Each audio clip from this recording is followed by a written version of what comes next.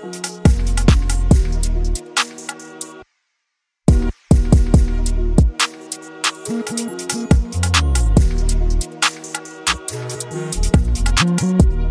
start, Joe. We don't get time. What's up, everybody? Great to have you once again here with us. So much to dissect, so much to talk about. Chaos in paradise. Some clubs are in the mud. Some clubs are losing to people they shouldn't lose to. Why some clubs are finished. All in all, we'll be talking about it in the next hour or so. So stay tuned and welcome to the latest episode of Far Corner Podcast. So Josh, what's going on? What's good, man? Oh, I'm great. I mean, like you said, finished clubs and everything, but the Champions League this week was very, very entertaining. I'm here to banter and to bash clubs and just have fun, basically. Let's go. Right, let's get into it then. Okay, so I want us to do this in like a bit of chronological order. So we'll start with the Tuesday games, and let's start with the Milan Atletico match, which was some of the worst refereeing I've seen in my life. From the red card, the second yellow for Frankesi, which I don't even get it. Then the last minute penalty, it was just a big joke. I'm telling you, I just think the red card was a bit harsh. Like, obviously it was 2 yellows, but I think one of the yellows, like looking at it, like there was, I think the second one was, yeah, Nah. yeah. I just think the second one was a bit very, very harsh. He got the ball, he clearly won the ball, and he was still booked. And I don't know what's going on there. I don't know what is thought process of the referee. Then for the penalty, yeah, because Lemar, I believe it's Thomas Lemar, I've forgotten the defender for AC Milan. The ball hit Lemar's hand and then hit the defender's hand twice and they give a penalty. So is Lemar not a human being? So there's no punishment for the ball striking Lemar's arm. Are you kidding me? It's one of all those things. You see, most times I think the rule book has changed in the sense that most times some of the decisions are favoring attacking players right now. You see them with the offside decisions and now even with penalty decisions. So they try to make sure that there's a balance so that defenders don't get away with a lot of things like they usually do in the past. All in all, I think Milan played well. Yeah. For the things favoring attackers, I mean, you might say that, but then again, you can see a striker being shoved to the death, and then the referee tells him to get up. So I think there's really no consistency.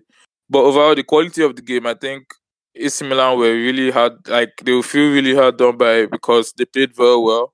A lot of intensity in the first half. I like the link-up play in their forward players, especially in the first half. Then the red card ruined the game for them.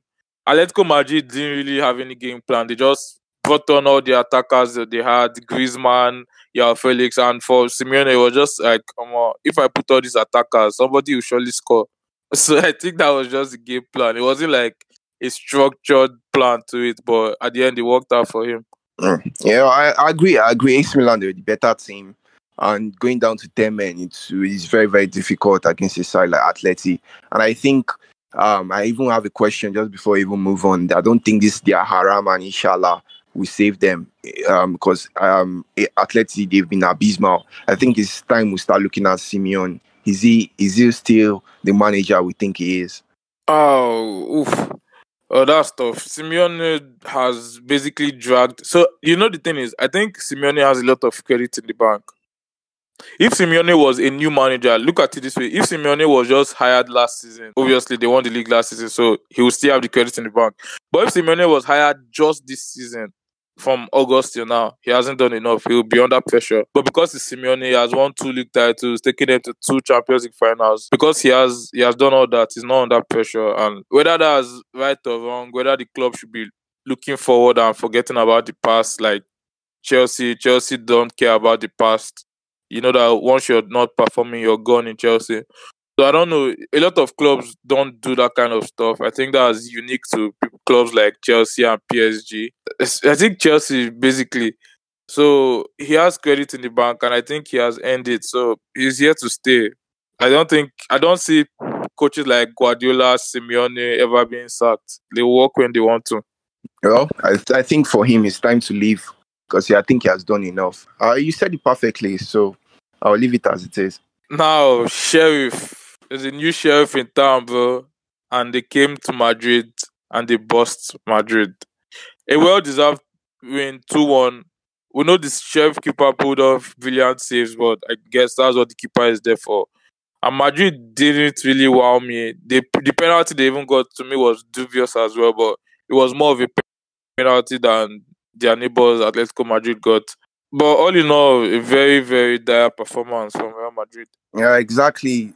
Real Madrid, they lost to a team that was formed some years ago. No, they're not. I don't think they're even up to 30 years. Yeah. They're not to 30, 97.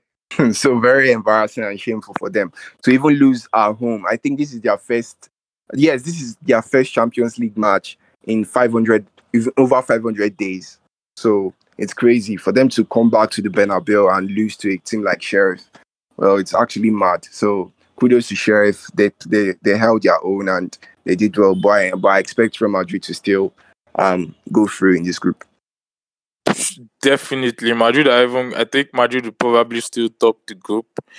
Just on a side note, I worry for Inter Milan in this group because Sheriff now have 6 from 6. Inter couldn't beat Shakhtar. Inter obviously lost to Real Madrid. Inter face Sheriff next, and anything but a win for Inter Milan, and then I don't see them qualifying from the group. That's true. I didn't even think of it that way. I've not even had the time to think of it. But I just say like Inter, like looking at the way Inter has played in the fixtures so far. I think Inter they've been the best team in the group. They've just been very, very unfortunate with the result or outcome. Yeah. They had Real Madrid on the ropes. They held their own against Shakhtar Donetsk, and Shakhtar Donetsk, they are quite a tough opponent. I think Real Madrid we'll see how Real Madrid face and cope against them. So, but looking at it all in all, like their performance, when you actually watch their performance, is actually good, but they don't seem to try and get the win or get the final result over the line. Well, I think their second half performance against Shakhtar was good. I'm not so sure about the first half. But yeah, I get your drift because overall, I don't think they deserve just 1 point from those 2 games. I think that's a bit harsh on the performances. But then I'm worried that it's becoming a habit. Inter Milan and playing or getting bad results in Champions League.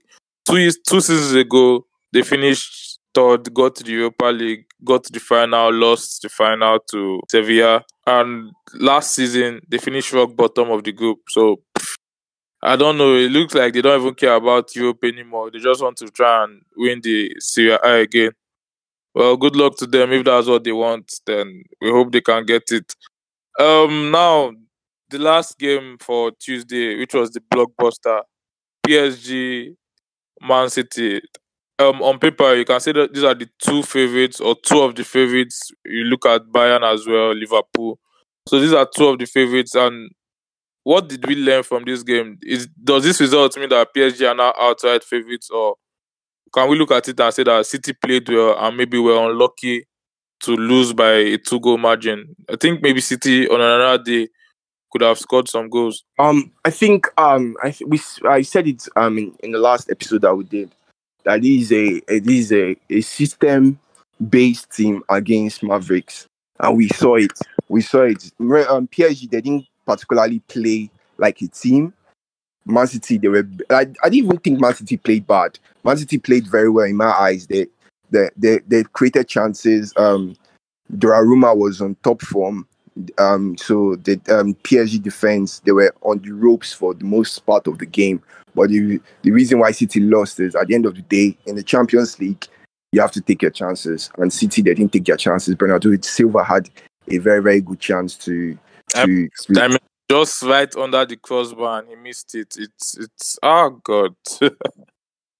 Exactly. So on another that day, Bernardo Silva will probably score that goal.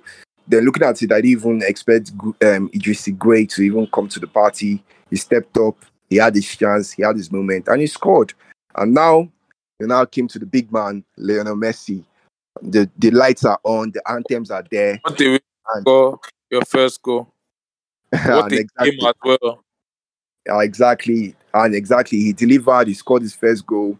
He has now played 7 games against City, scoring 7 goals, contributing 7 assists, and he has extended his record against 7 English side. assists. No, sorry, 2 assists. Sorry, I mean, my sorry for heart wanted to cut. no, sorry for the error. But at the end of the day, he extended his English record. His record against English sides. I mean, he has played 35 matches, scoring 27 goals, and this man has not yet played in England. That is mad and massive. I And saw I saw a stat. Yeah, some people are trying yeah, to push the Messi agenda over Ronaldo. They said Messi has scored just one less goal against the Premier League top six than Ronaldo, and he didn't play in the Premier League. But Ronaldo has played in the Premier League, and Ronaldo has 28 goals against the top sides. Messi has 27. So make of that what you may. But I think for the game itself, Jack Grealish, I don't understand. Like, if I talk, they will say I'm hating on Jack Grealish, but I said it that Grealish doesn't add anything to this team.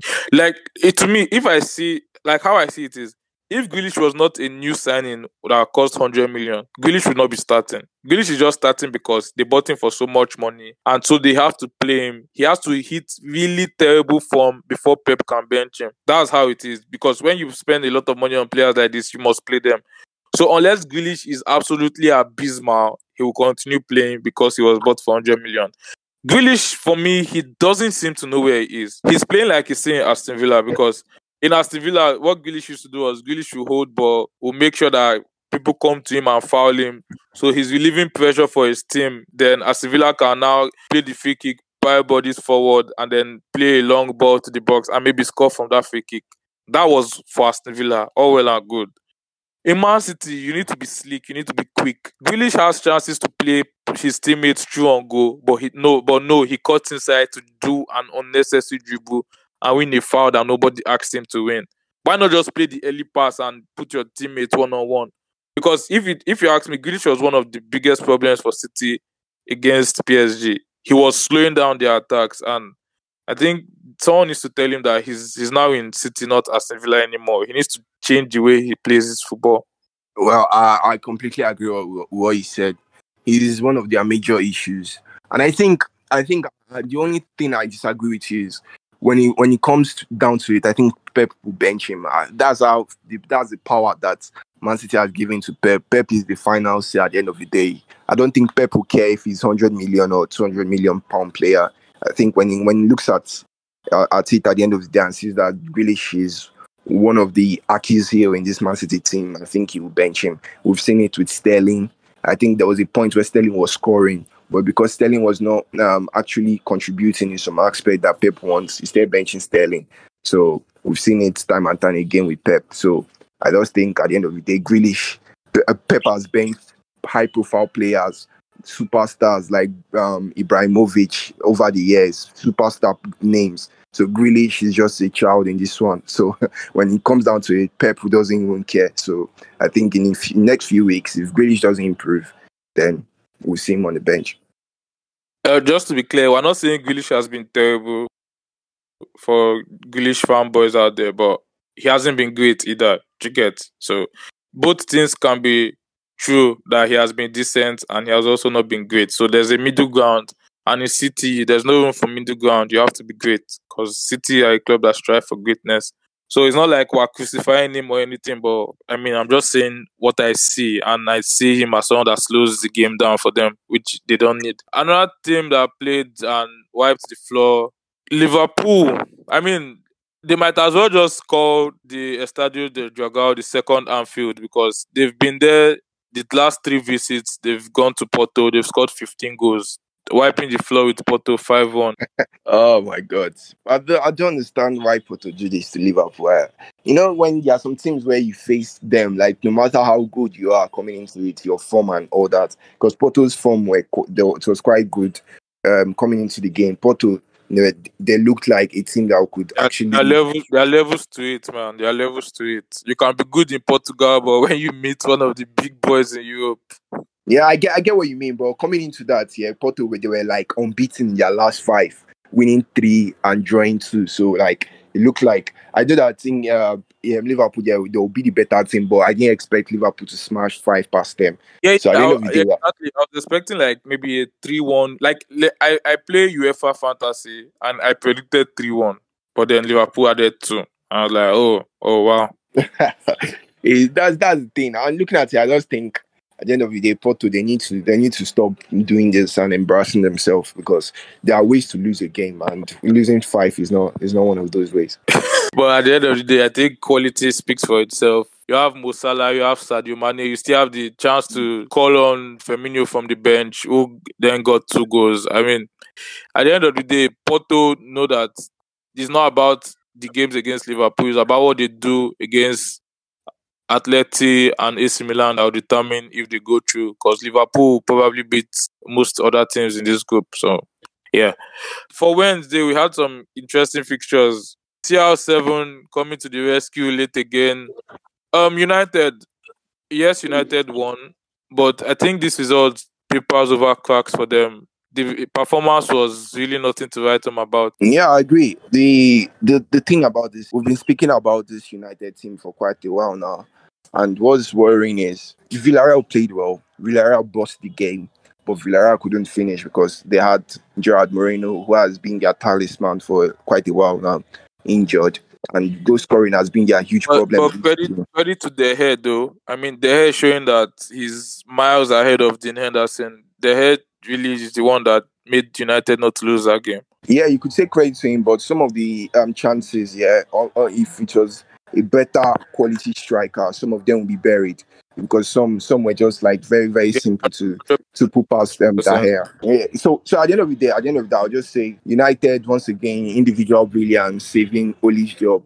Oli seems to be doing this every time when he's under pressure. I don't even think they saved his job. I think Oli has security for whatever reason. Maybe being a United hero of '99. Excuse me. Yeah. I don't think he was ever even under pressure yet. Yeah, I get what you're trying to say, but like if he had lost that game at Old Trafford to Villarreal, like it will add to the pressure he's already feeling from the media. Obviously, the club, there's a relaxed feeling from the owners, but they're like the fans are mounting pressure already and saying we're tired of this football, this Ishala vibes. And looking at it, Ronaldo, Mr. Champions League, who is now the highest appearance in the Champions League, he has surpassed Iker Casillas' record of Champions League appearance. He has now made 178 appearances, and he's still the highest goal scorer in the competition. So kudos to him. Yeah. I saw a very, very ridiculous stat. I don't know. Messi and Ronaldo fanboys just never cease to amaze me. Like, they just come up with anything to show that their own person is better. So I saw one rubbish about Ronaldo being the player to score the most goals in the 90th minute or later, 12 in the Champions League. And I'm like, okay, all well and good. How many of these goals were winning goals? That's one. So your team might be winning 3-0 and then you score the 4th goal in the 90th minute. That doesn't mean shit. Your team might be like already winning and then you add another one. Okay, all well and good. And what if someone scores in the 88th minute and is a winning goal? So because it's not 90th minute, so it doesn't count? Or what are we like? Some very, very funny stats. I don't know what you think about the stats. At the end of the day, it's just agendas. People bring up things so that they can back up their argument. So that's just it. I mean, just so we're clear, Ronaldo is a great player, yeah. But this stat does not make him any greater in my eyes. You get like this stat doesn't do anything. Like Ronaldo is already on that level in my eyes, and this stat doesn't make me go wow. This stat is just very irrelevant to me. Yeah, exactly. I agree 100%. But then now moving on to another team in a very, very, very worrying position, Barcelona. I mean, we saw Barcelona lose to Bayern, and I told you on this podcast that I was not surprised. But damn, was I surprised for this one. The same scoreline to Benfica this time around. What's going on? Oh my God. I've said this for time now. Koeman is the problem at Barcelona. He sets this team up to fail constantly. So I'll tell you why. So going into this game, we played a a 4-2-3-1 system at home to Levante. We talked about it in our last episode when I was even trying to like shalaye or make mouth because we played very, very well. I was impressed. Then he now came into this one going with the same exact team. The only difference between the team he went with against Benfica and the Bayern team is that Jordi Alba is not in the team for this one. That's the only difference. So he went with the same team that couldn't create any chance and couldn't even put a shot on target. And now Barcelona are the only team in the Champions League yet to have a shot on target or register a shot at goal. That is quite an abysmal start. What? Exactly. No shot in the 2 games. No shot on target. Yes, we are the only team yet to register a shot. The player being top 5 in current form in the world. No, listen. At the end of the day, what I'll just say is when the way do you know what he did here? Like the team was not in any way trying to create chance or anything against Bayern, and this same team, that was the same team he went with. So make it make sense. And what he now did, he now demoted the best player. This is why I told you that he's setting up the team to fail. He now demoted the best player. When you say setting up the team to fail, are you trying to say that he wants to get sacked to get his payout? Yeah, exactly. He wants to get sacked so that he can get severance. That's a big shout. That's a big agenda. Payments. No, it's not an agenda. It's something when you watch it, it's obvious. You can ask any Barcelona fan. Because do you know what he did? Let me paint you this picture. Think of the most creative player for Barcelona, Frenkie de Jong. Frenkie de Jong created chances. He even had a chance that he wanted to. I think Pedro gave him the pass. He was. He put him at centre back. Yeah. Yeah. He square played the ball to Luke de Jong. Luke de Jong missed it. What I'm saying to you is the best player on the pitch. He demoted the best player to play centre back. It's just like Ole Gunnar Solskjaer demoting your most creative player in Bruno Fernandes and telling him, "Yo, go and do defensive duties." It doesn't make any sense. First of all, Bruno and De Jong are not on the same level. Thank you. Secondly, I agree with you. De Jong is a level higher. Yes, so go on. What? What go level on, higher? Go on. Are you joking? Go on, let's we sleep here and we'll argue about this a lot. So let's just go on. Just make a point. Let me just tell the listeners that you were joking because De Jong is nowhere close to Bruno. I mean, guys, he was joking. Please don't take him seriously. Okay, now on a serious note, I feel like now there are 2 things here. First of all, do you support him taking off Piqué? Like Piqué was on a yellow card. And he could easily have gotten a second yellow. And you saw just seconds after he made that challenge, the coach took him off. Now, are you in support of him taking Piqué out? And then if you're Piqué, how do you look at the situation? Do you feel like your coach does not trust you enough? I don't even care about Piqué's feelings or anything. No one cares about his feelings. He should be on the bench for all I care. He has cost this team so many times. But what I would say is this. Since the manager is taking off Piqué, why not go with a back 4 and go be more attacking, be more proactive? Because you're already on the back foot. You came here to defend at home, away to Benfica. You came to defend. Barcelona came to defend. Exactly. So now that you're already one goal behind, why not be proactive and go for it? He now insisted on playing a back 3 and putting the young Remind me who came on for Piqué. It was Gavi, yes. Gavi. Now, when I saw the move, I was like, perfect. So he's now going to a back 4. Like, common sense would tell you that he's now going to a back 4. Because you had 2 center backs on the pitch. You had Eric Garcia and I think Araujo. You had Dest. You had another person as a fullback. So, like, it was perfectly set up for a back 4. But to my utter amazement, I saw De Jong as a centre back. I was like, huh? Now, my problem is now 2 things. You should have gone with a back 4. But then if you're insisting on going with a back 3, is it not common sense to bring on a centre half? Like a centre back like Lenglet was on the bench. Even Umtiti, I believe, was on the bench. Although Umtiti looks like he's made of glass and he can injure at any moment. So you might be having to make bring Umtiti on and then take him off. So if you don't want to do that, at least bring on Longley. Longley hasn't become a terrible defender overnight, has he?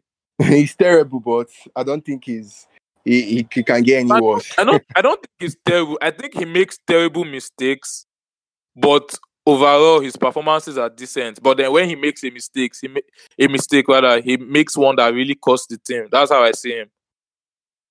Yeah, see, honestly, like the looking at it, the discussion we are having already, even off air, we've talked about this already.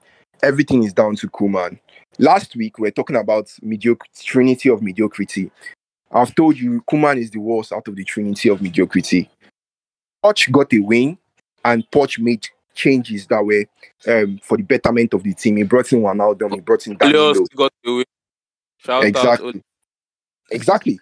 Then, what is his name? Ole Gunnar Solskjaer, who they insult as a PE teacher, still got a win. He brought in Cavani that changed the entire dynamic of the game. He brought in Lingard that gave Ronaldo an assist for the winning goal. That as mediocre as those two managers are, they are way better than Koeman. Koeman is the boss. 9th minute, I believe. So it wasn't like he really believed in Lingard. Lingard just came on and happened to just do that a few minutes later. But still, they'll still give the manager the credit, bro. But still, what I'm just trying to say is Koeman, I don't see him taking a top job anymore. This is his last big game. Barcelona hire coaches based on you've played for us as a player. Okay, come. I think Barcelona need to. I've told you this before. Barcelona need to change the way they recruit. Football has moved past that DNA nonsense. You need to get top coaches who know football. You can have an attacking mentality without necessarily playing tiki-taka. Look at Jurgen Klopp attacking. Look at Julian Nagelsmann attacking. So, I mean, get past this whole rubbish of you have to have played for the club, you have to have our DNA. Because I'll tell you this for free. If they bring Xavi to coach Barcelona, the problems are going to stay the same or even get worse. And I'm not going to say more than that. I disagree, bro. I disagree. We'll be here to see it. We'll be here to see it. We'll be here to see it, but I disagree. No problem. That's if they actually hire him, because I'm hearing talk of Andrea Pirlo and some other interesting names.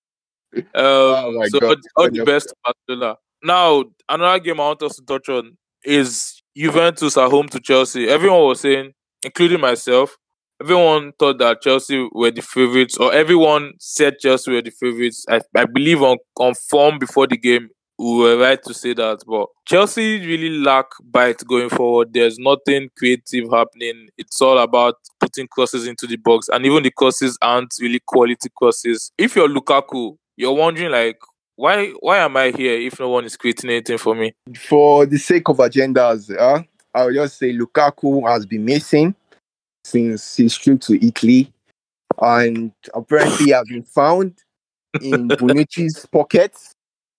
And Matheus De Ligt was the one who kidnapped him and put him in Bonucci's pocket. At the end of the day, Chelsea, this is problem in paradise. This is why I love Chelsea at the end of the day, because Tuchel have lost 2 games, and now his job is under question. It's like he's under fire already, because that's how. Really already? Yes. I don't think he's under pressure yet. You can check the media. You can see it already. Like talks about. Is it Chelsea fans on Twitter, or is it the actual English media? The media itself, and Chelsea fans as well. Forget the Chelsea fans on Twitter. Those ones are just. No. I mean, the reason why I'm pointing that out their club to win every game, which is not realistic.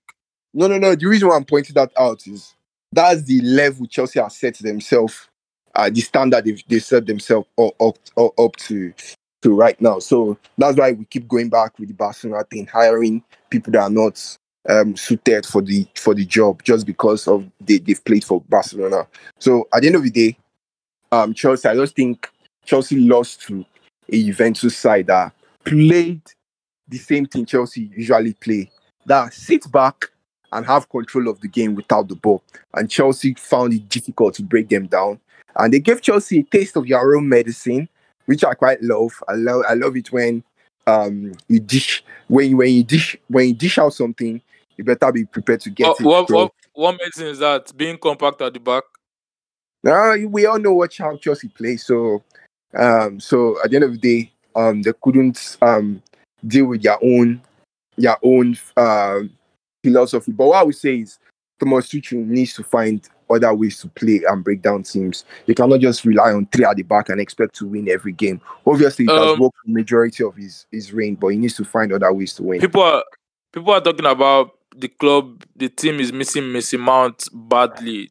Are you in agreement with that? No. I don't quite agree. I just think what the team is missing. Yes, you can say Mason Mount, but what the team is missing is someone that can progress the ball from midfield to attack quickly.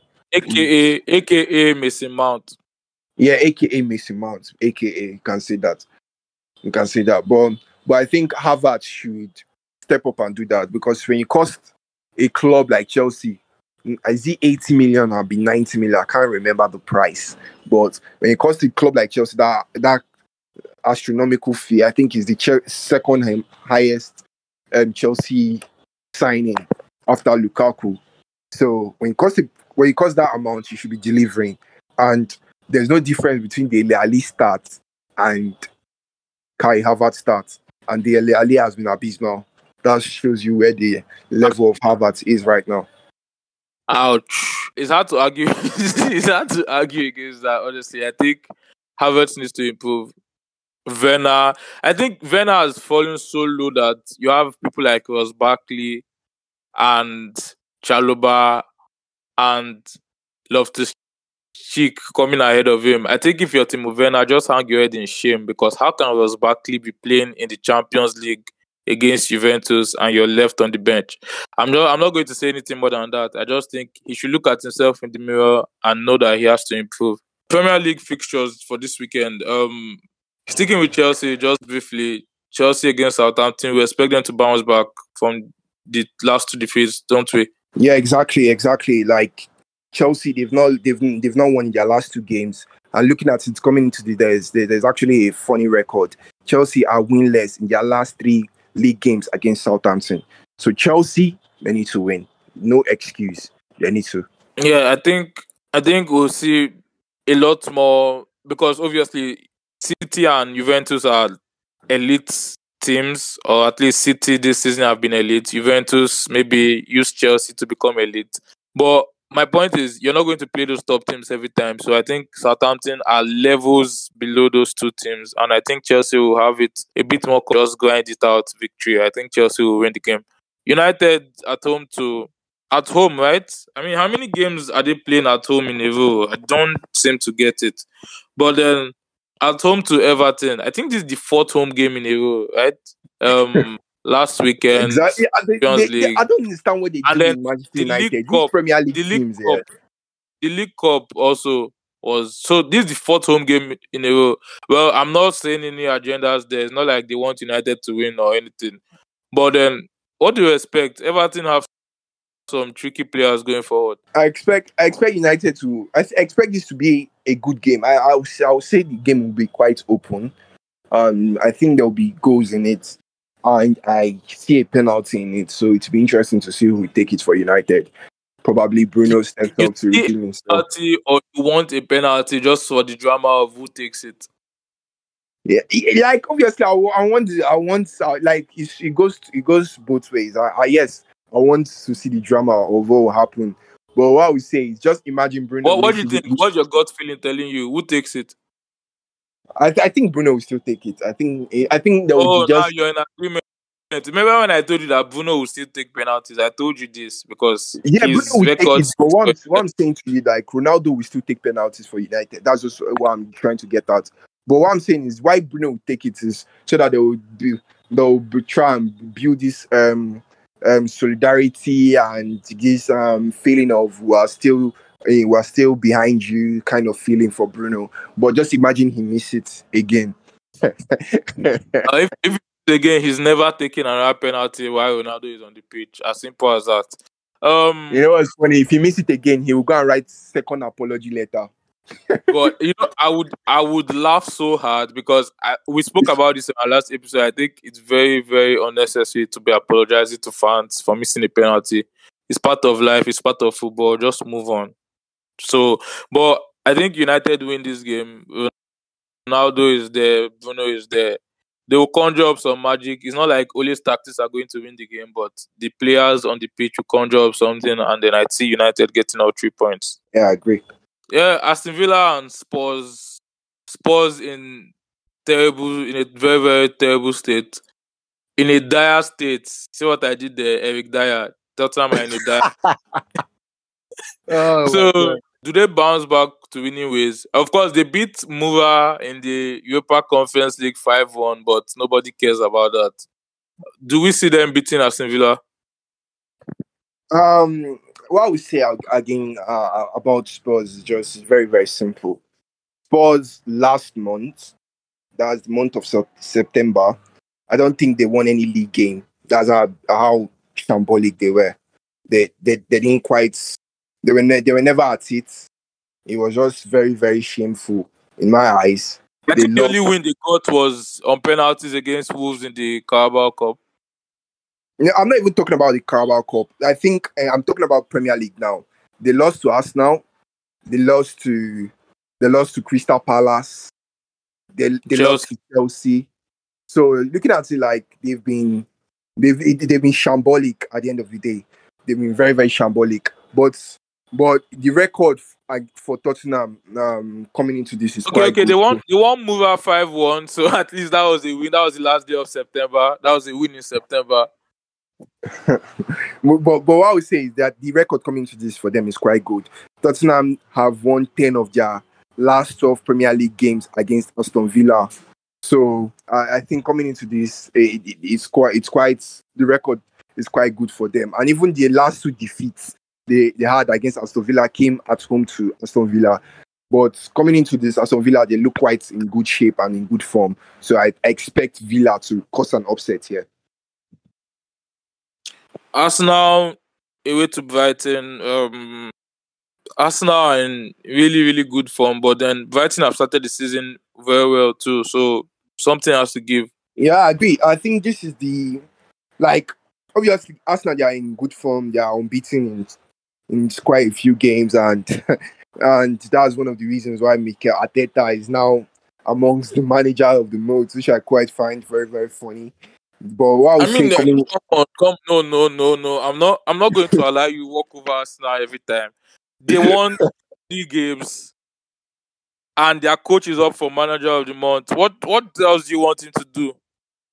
no problem. I can't wait for him to win it so that we'll come here and talk about him winning it. And let me leave it. Let me not be as if I hate Arsenal too much. But coming to this, I'm Arsenal facing Brighton this weekend, and Brighton who blew the chance to go top.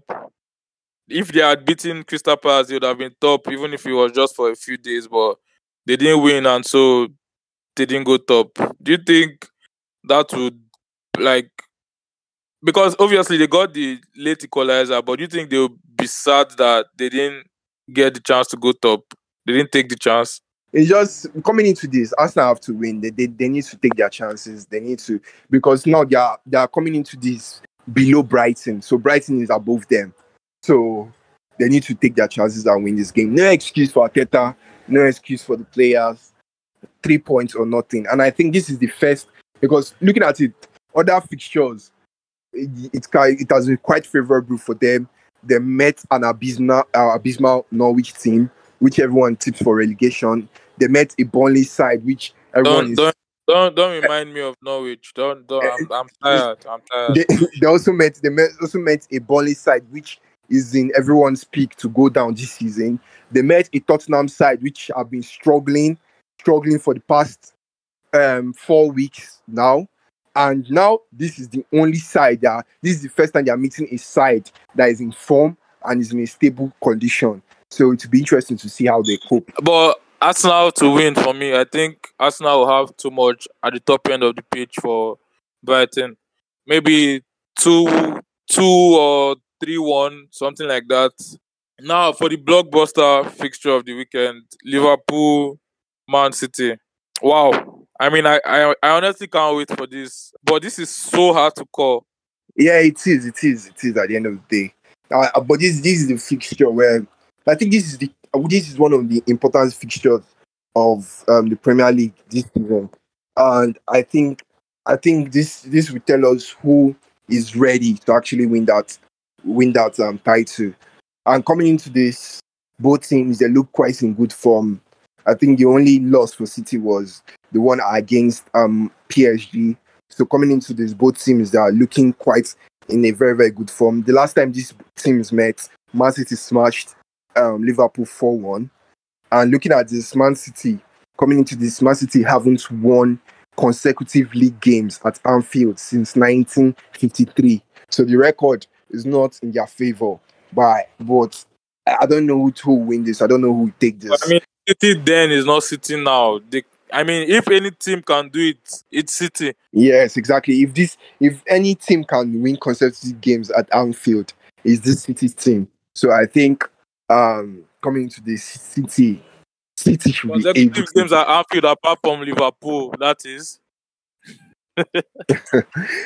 Yes, will it be a wild shot to predict like a 2-2 draw? No. I think that's what you usually do. You're just sitting on defense, and hopefully you don't fall off defense one day. Of course, of course. Then what do you usually do yourself? You know me. I like to look at the game and then say what I feel, and I'm brave about it. You get like No problem. I predicted some things that haven't worked out, but at least I was brave and saying that this big team will win this other big team. But you usually like to sit on defense. No problem. Then you have it, guys. You have the new Dr. Octopus or Mr. Octopus, the score predictor. So listen to him. Okay, no, so are you putting me on the spot to make a prediction? Yeah, I would just want to know, like, do you see a goal first, or do you see like it being a stalemate and a boring match? No. It's going to be a very interesting game, but not high scoring. So I'm leaning towards Liverpool. Maybe it's the home crowd. Maybe it's because of how Man City look like they can create a million chances while taking not more than one or two. So I think Liverpool win it 2-1 for me. All right, fair enough, fair enough. Over to Spain. There's some interesting. Well, will I be lying if I said there are some interesting fixtures? Well, there's one interesting fixture. Barcelona square off against Atletico Madrid. Two teams who don't look the greatest going forward. But surely we are going to see an entertaining game, are we? I think the only way Barcelona wins this game is if Koeman goes with a 4-3-3 or a 4-2-3-1 system that actually bring out the best in Barcelona players. Because Is the situation so desperate that Fati has to start? no, they don't, I don't think they need Fati to start. That is not even necessary. It's not even necessary in my eyes. I just think it just depends on the system they go with. For the past how many games, the reason why the Barcelona have been struggling and been losing is that the entire team is playing to a strength of a single player, and that's Luke de Jong. Just spamming in crosses for Luke de Jong. If they play to the strength of other players in the team, that's when Barcelona will have joy, and that's Uh, we saw it against Levante. They were able to play to the strength of other teammates, so that's why they could win against Levante. when you say playing to the strength of Luke de Jong and playing in crosses, it's not like they are good crosses. Let's be clear on that. It's like they are playing in mediocre crosses that are very easy for the defenders to clear out. But No, I disagree. I've not seen Luke de Jong won. Sorry, I've not seen Luke de Jong. I can't even speak English anymore. I've not seen Luke de Jong win any header. That's how abysmal it is. And Koeman said this that wait, are we Neymar, blaming just Luke de Jong, or do the crosses need to have some quality as well? the crosses need to have some quality, but there are some that are on the plate for him. He doesn't have the speed to reach there. He doesn't have the jump And power no, to if even if get he there. doesn't have the speed to read there, then they are not really on the plate for him. Because on the plate, you like Okay. bank on your head. Okay. There was one that was bang on his head. It was free open post. He couldn't even still convert, and that's the only header I've seen Luke de Jong win since they're playing for Barcelona. It was on the plate, open header, open post. Now He couldn't still convert. calm down, breathe in and breathe out, bro. Be fine. I actually wanted to say this against sorry, when we talked about Barcelona in Champions League, but I might as well say it now. How is Eric Garcia playing for Barcelona? Like, this guy couldn't get into the Man City team for a reason. No, for two reasons. Because the City defenders were so good. That's one. And it turns out that he's actually rubbish at defending. Because he has gotten 2 red cards so far in his like 3 or how many months at Barcelona. And he has gotten 2 wins on the pitch as well. So as many red cards as wins on the pitch. What a great player he is. At the end of the day, it's just Catalan tax. Just Catalan tax. Right now, so even recording, I just received an update that Pedri is a serious doubt against Atletico game.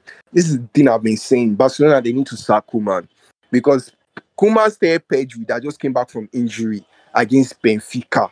He just came back. He's half fit, and he's I mean, Pedri. what do you guys want? If he doesn't start Pedri, you say that he's not starting his best players. If he benches, no. if he This starts is not even an Pedri, agenda. No manager will start someone that is half fit. And an 18-year-old for that matter that is half fit. or do you blame Koeman or do you blame? I think for me, I won't blame Koeman. I'll blame 2 people. I'll blame the medical staff who passed Pedri fit, and I'll blame Pedri himself who told the manager, "Yes, I'm fit enough to start." No. That's a wrong assessment in my eyes. At the end of the day, an 18-year-old will still tell you, yes, Gaffer, I want to play. But the manager has the final say and the last decision to make. He has the final say in every decision. So I mean, putting him on is the but manager's problem. if the player tells you he's fit, if the player tells you he's fit, the medical staff says he's fit. So at the end of the day, what I'm saying to you is the medical team have their job and say, okay, this is the condition of the player. But at the end of the day, it's common sense. I've never seen an 18-year-old will always tell you he wants to play. But I don't even dwell on this too much. The reason why I'm pointing out this thing is this is the same reason why I want Koeman to be sacked. Because if Koeman ends up doing the same thing he's doing with Pedri, with Ansu Fati will be out for quite a long time again. So this is why I want Koeman to actually leave. And now we don't want that. We don't want that to happen. Exactly. And you know what's even funny? There's even a record. Diego Simeone has never won a league game against Barcelona in La Liga. So I think that record will break on Sunday. Are you joking right now? Nah, he's there. He has never won a league game against Barcelona. So at home or at the new camp or both? Both. I think it's both. Because when I checked the record, I saw the record just stated that he has never won it, and I can remember the record quite clearly. He has won us in Champions League. He has won Barcelona in the cups, but I don't think he has won Barcelona in any league game. That's quite sad. I mean, surely he should have won at least 1 or 2 by now. Moving on to Real Madrid. Real Madrid square off against Espanyol. Surely they come back to winning ways. Surely. I think Real Madrid, they've been relying too much on Karim Benzema. If Benzema doesn't deliver, Real Madrid struggle. And how long would that thing last? Karim Benzema has had 15 goal involvement. I think on current form, he's the best player in Europe currently. 15 goal involvement, that's quite mad. If it was Messi and Ronaldo or Ronaldo putting those kind of number, Real Madrid. No. I don't know who is Vinicius, please. Who is that guy? I don't know who that is, please. As one of the most talented players in Europe, talented young players, so show him some respect. Oh my God, that means the entire talent pool in Europe is down. That's what it means. Are you joking? If Vinicius is the most talented player in Europe, that means the entire talent pool is down. They're one of the most talented young players in Europe. If it's among the list, if it's even in the list, that means the talent pool in Europe is down. Surely he's in top 10 players. If he's in top 200, the talent pool is down. That's what he's just like a. I don't know what you have against this young man.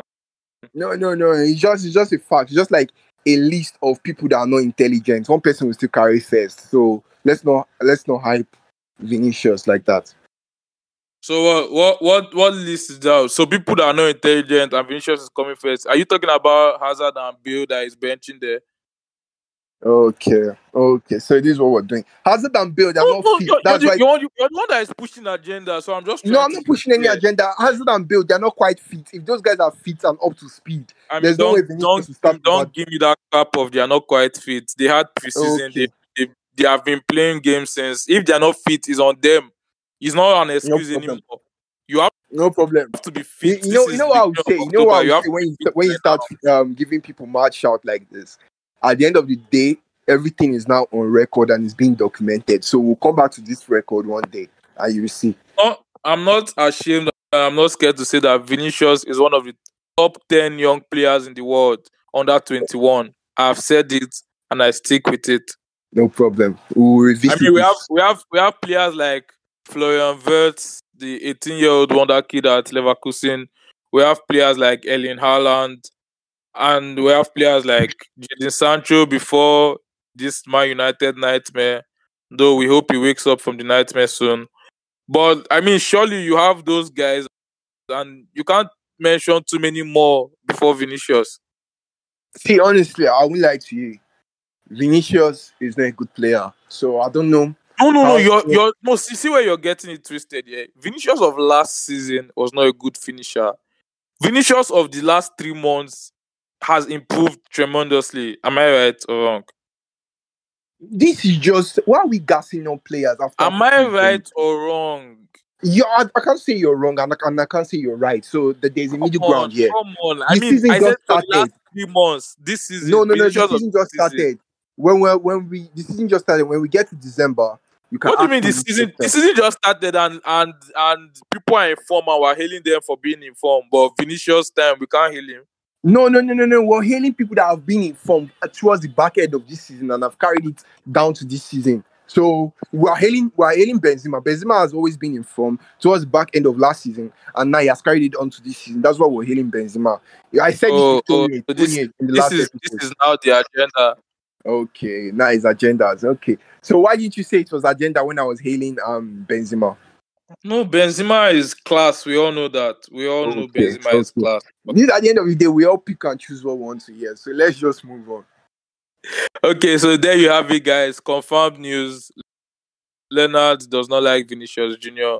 And then for whatever reason, you guys can ask him on social media why, what Vinicius did to him. Did Vinicius take your girlfriend? My girlfriend will never leave me for a player like Vinicius, no matter how much money he has. Are you joking? I no. There's something that she will look at as well. It's called money, and he has loads of it in his bank account. But there's something she will also look at as well. It's called looks, and Vinicius doesn't have it. I wish this was like a, a visual podcast. Though we'll get there one day. We'll start doing visuals and posting on YouTube. People will hear you now and think like you're one great looking guy. I mean, Vinicius is Even you can't even bring yourself to admit that. But no problem. Let's just move on, bro. Vinicius is the finger boy than you. I've said it. Okay. It's calm.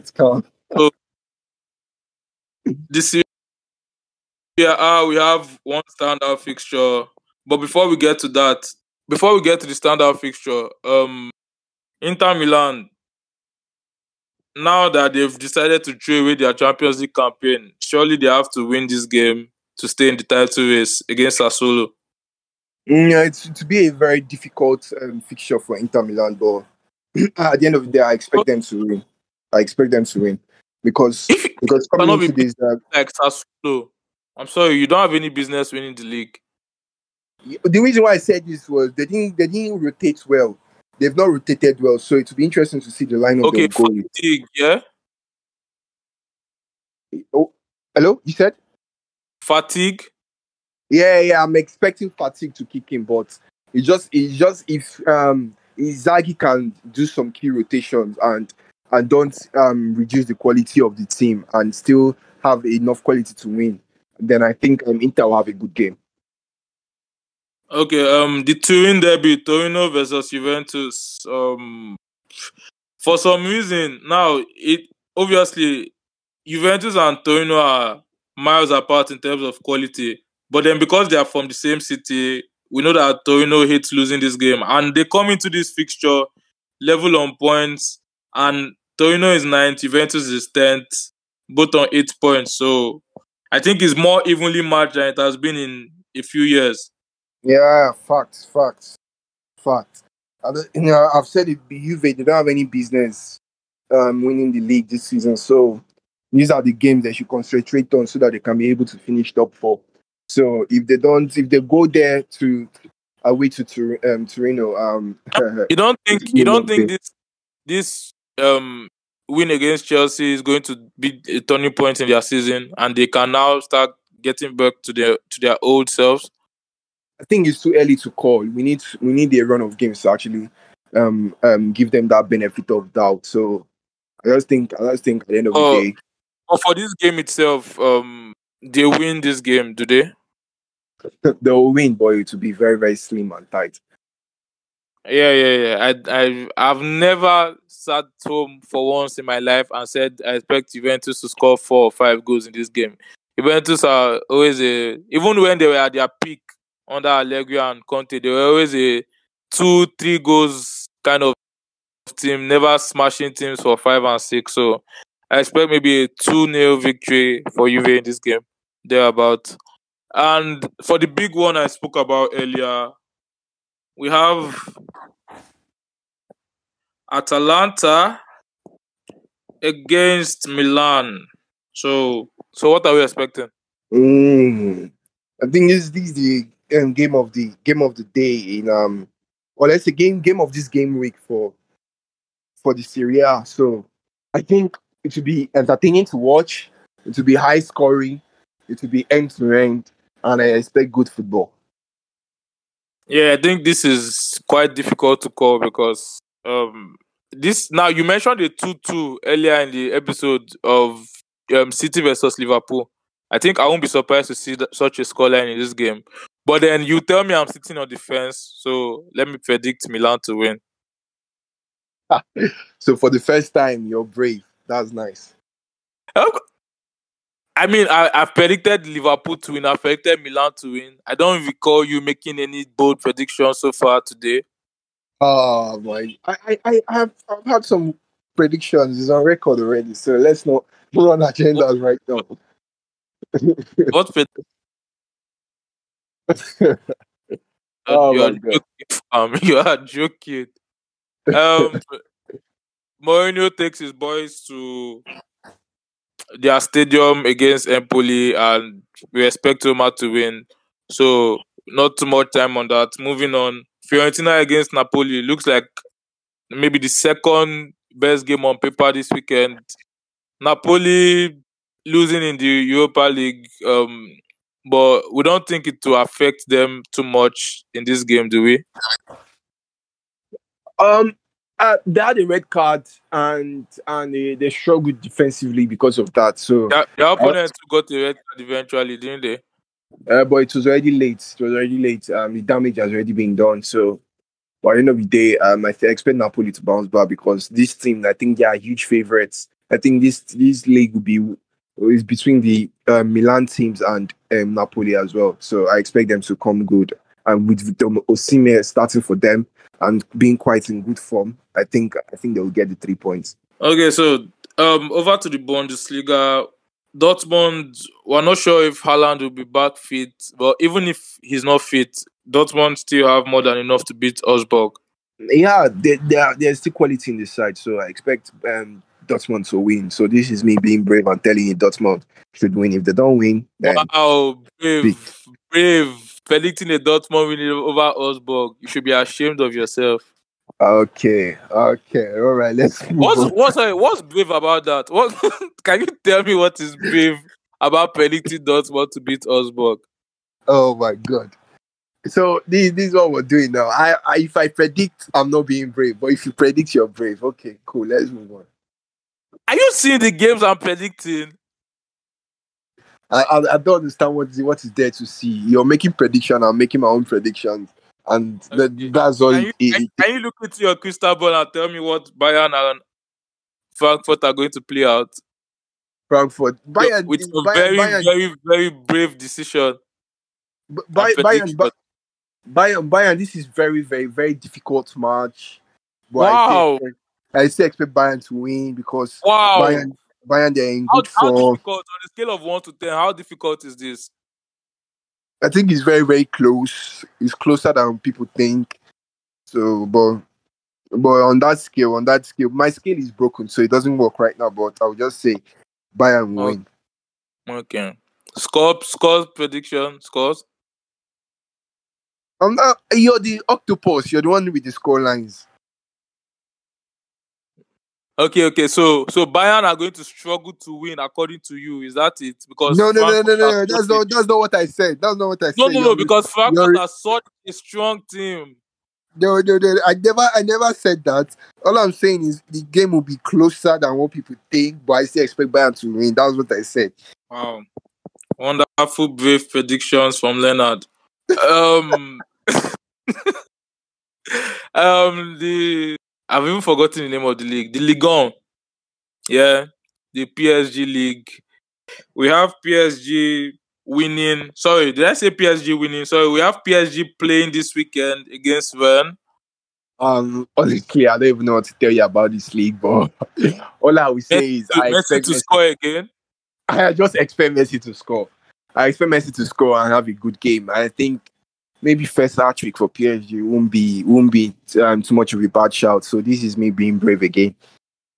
Messi hat trick. Okay, you guys heard it here first. And trust me, if Messi doesn't score a hat trick, Leonard is getting it on next Tuesday's episode. So Oh my god. yeah. So wait. The ones you predicted. So we should start keeping all those records now. Okay, all right. Let's move on. You're free to. But at least Okay. if my predictions don't work out, you know that they were tight games to call. You understand? Okay, okay. That this is it. When you predict, it's tight. When I predict, it's nonsense. Okay, cool. Okay, so now the FPL segment. What do you have?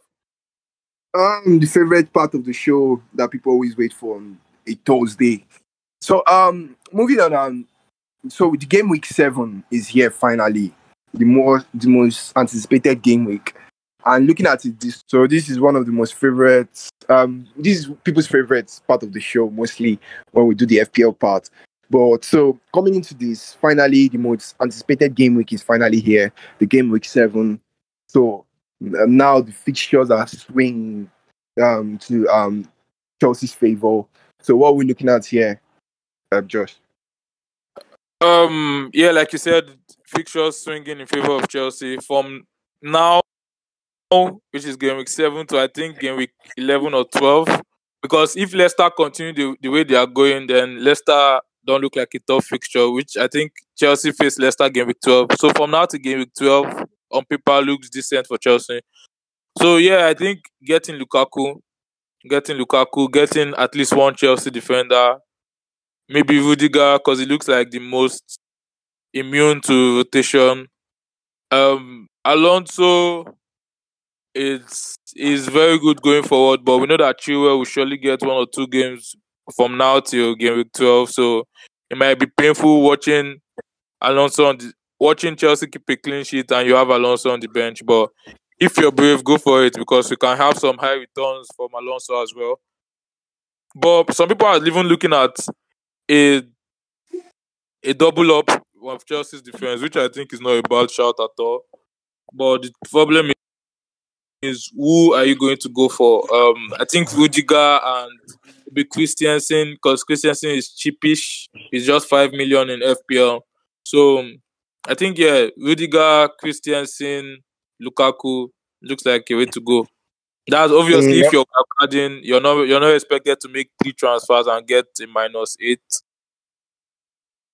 Okay, fair enough. But speaking about wildcard, so this is one of the reasons why this game week has been very much anticipated, followed by the game week 8. But what we say now is, what other teams should managers be targeting in terms of fixtures, so that they can be able to maximize the benefit of using their wildcard. Target Leeds. And when I say Leeds, I mean one person. Target Rafinha. If you don't have Rafinha on your team, bring him in because Leeds have beautiful fixtures for the next 3 or 4 weeks.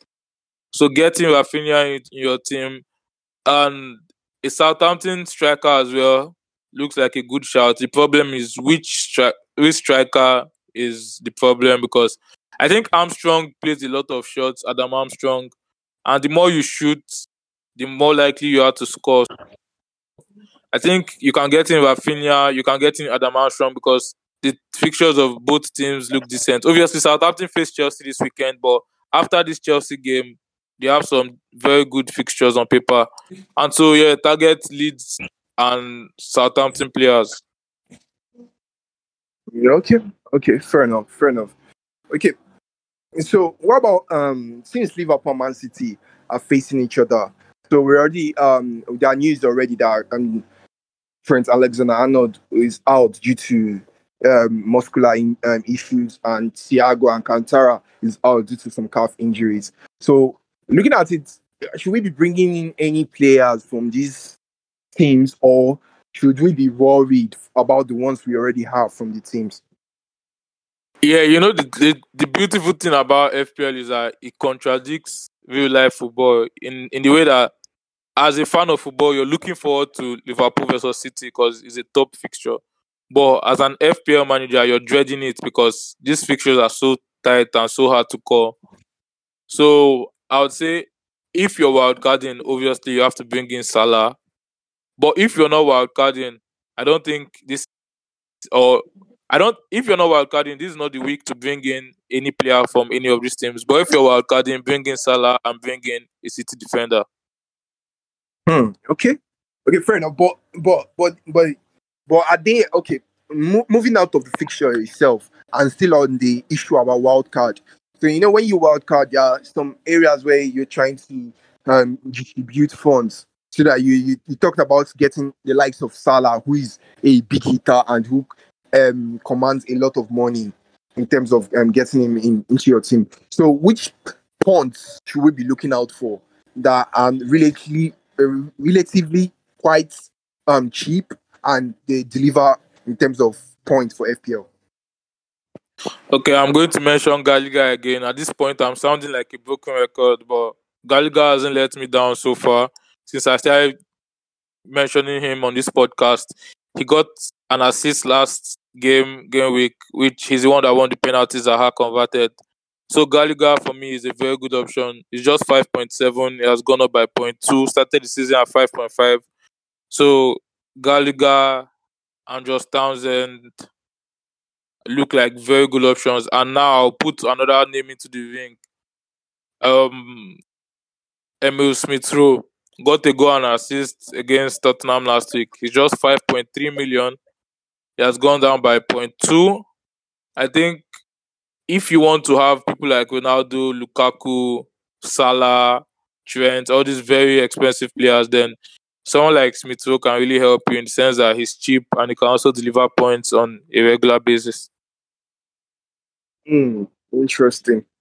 Yeah, I never considered Smith Rowe in any FPL draft, but I'll do that now. So what about the flagged players? So many managers now in their team, they have like 2 to 3 flagged players. So now, should we be worrying as FPL managers now, because we all know how easy it is for their prices to drop. So what should we do if we have some of all those players that are so many in our team that are flagged? Okay, first of all, if you have Luke Shaw and you haven't sold him, I'm sorry to break it to you, but Shaw has dropped down to 5.4 million. So yeah, you've missed a trick there if you still have Luke Shaw, because selling Shaw to get a Chelsea defender looks like the best way to go. But now that his price has dropped, you might not want to take the hit. You might want to hold on to him till he goes back to 5.5. So I would say if you have Shaw, if you have Arnold, you can move. Arnold is going to be out here after the international break, so you could easily move Arnold out, get a defender for this week, and bring Arnold back. But then again, his price is now up to 7.6 million, so you might not want to do that. So I'll just say people like Luke Ayling, I don't know what's his use, because Leeds don't keep clean sheets, and he looks like another person whose price might drop pretty soon. It's currently 4.5, but I will not be surprised if we're here next week and it's 4.4. So if you have Luke Ayling, this might be the time to sell him. If you have Bisuma, you might want to hold him because he might play against Arsenal this weekend. He's going to have a late fitness test, but we'll see. But for people like Shaw, Luke Ayling, I think you should be selling them because these fixtures are going to get tougher for United on paper. Okay, cool, cool. But moving on, there's how we normally talk about our captaincy picks. The one for the differential ones, and the top three picks. Finally the one that is the surest. So, will you kindly break it down for us? The top three picks for this weekend. I mean, it's hard to look past Lukaku, Ronaldo, and Antonio, which is obviously boring because they were the top three for last week as well. But they are the top three for a reason because they look like you can count on them for this season so far. So those are the three shouts. For the most obvious one, I'll say Lukaku is the most obvious one. For the left field shout, the left field pick, I would say someone like Rafinha, someone like I can see Rafinha getting a goal against Watford and maybe putting an assist as well. But also someone like maybe Ismaila. I don't know. Of air, we're talking about Ismaila Assar, whether it could be a left field pick, but I'm not so confident about that. A left field pick, Aubameyang. I don't know how many people have him, but if you have him, you might want to captain him against Brighton. All right, cool. Well, finally, before we wrap up the show, who are you going for? What? I said finally before we wrap up the show, who are you going for as your captain?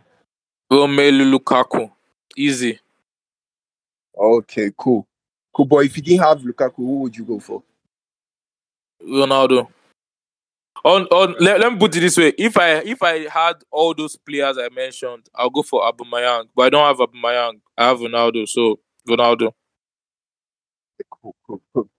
All right, no problem. So we've come to the end of the show. So any closing words? Um, Closing words. Let's see. Let's just watch fixture. I think some crazy things are going to happen this weekend.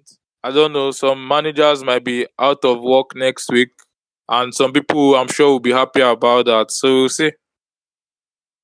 Right, fair enough. So that's it, guys.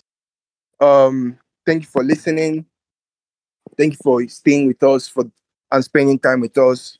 So with that, we've come to the end of the program. For myself, Josh, and the entire Falconer team, it's goodbye for now.